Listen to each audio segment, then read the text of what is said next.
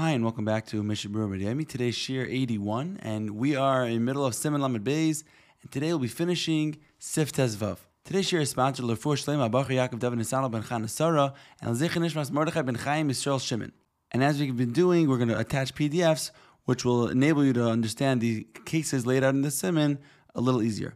And as always, questions and comments can be sent to mishnahberurah@gmail.com. In the previous year, we learned about the halacha of a parchment that gets a hole and ends up in the middle of a letter. When would it invalidate the ice and when would it be fine? We also saw a machlekes of whether we need the din of mukaf gvil, a margin of klaf on the sides of the letter. Do we need it on only the outer edge of the letter or also on the inner sides of the letter as well? The next part of Sif Tezvav involves the machlekes regarding specifically the letter Hey.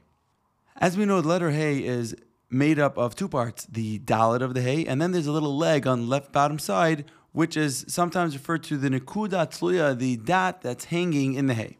The Rosh is of the opinion that ain't shear la nekuda tluya ba.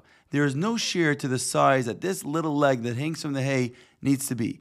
Even if it's just a mashahu, it would still be valid, a very small amount. Therefore, the Rosh is of the opinion that whether you made it very small initially, or if part of the leg got scraped off and only a masha remains, it's still fully kosher.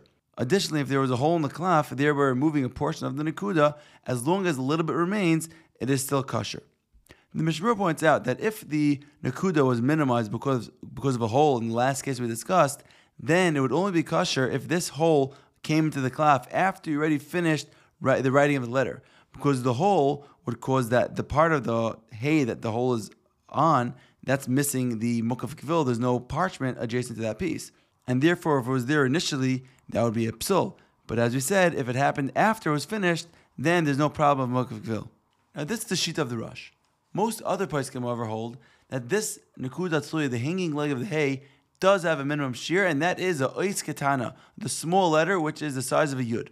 If it's less than this size, then it's a problem with the actual tzuras ois, with the basic form of the letter hay, and therefore it would be puzzle. Regarding the size of the yud, we'll see more in detail in Sif Lamed Vav that the yud has the first top line and also the small leg coming out the right side, and that is ma'akev, that's necessary for the actual tzur of the yud. The Ramah is the one who brings up the shita of the Shar Poskim, and he says that v'hachi hilchsa, and this is the halacha, which Mishnah understands to be more than just a chumrah. Rather, this is the way the Ramah understands to be mikra adin. If so, according to the Cheshbon, it should come out that by Tefillin and Mezuzah, where we have a din of Kesidron, then if this little leg of the hay became scratched after you already continued writing, you would not be able to fix it because of the issue of Kesidron.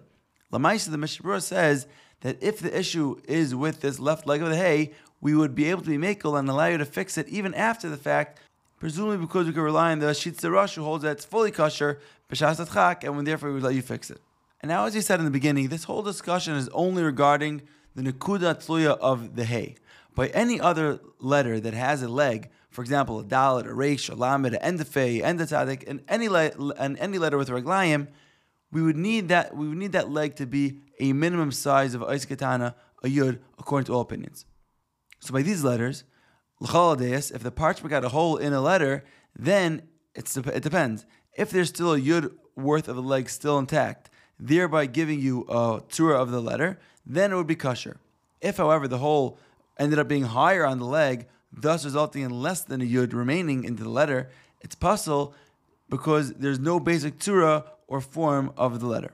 Now, if you're going to read through the Mishnah Berurah in the end of the Sif Tezvav, you'll see that he talks about the idea of showing the letter to a teenage, to a child, to look at the letter to see how the teenage perceives the letter to be, what letter he sees it as, and he uses this technique to determine if the letter is kosher or not. And Mir Tzem, the next shir is going to deal with this Indian length of showing it to a teenage, and Amir Tzem will explain it then. Have a great day.